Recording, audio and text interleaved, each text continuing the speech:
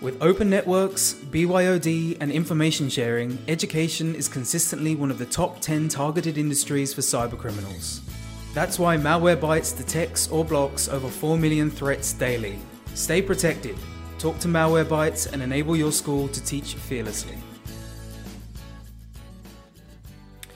Hi, it's Wade Zaglis here, Education Editor for Education Review.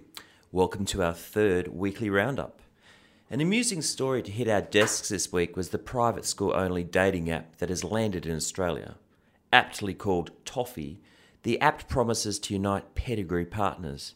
The app's creator, British private school alumni Lydia Davis, told the Sydney Morning Herald that we know people from similar backgrounds are more likely to stick together.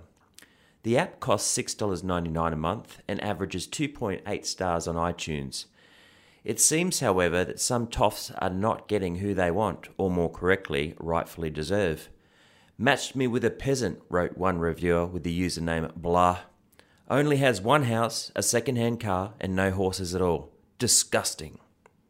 Our own private school girl, Kate Prendergast, has applied, but we suspect her lack of wine knowledge and hair tips has tipped them off. She is from WA after all. On a more serious note, it's official. Playing games too much has now been classified as a mental illness.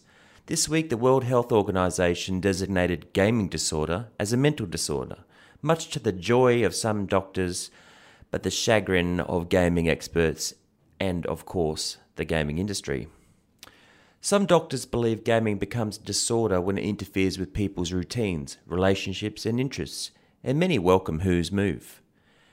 However, Andrew Probilski, a psychologist at the Oxford Internet Institute, says the disorder isn't real, equating it to someone addicted to, say, watching football or having sex.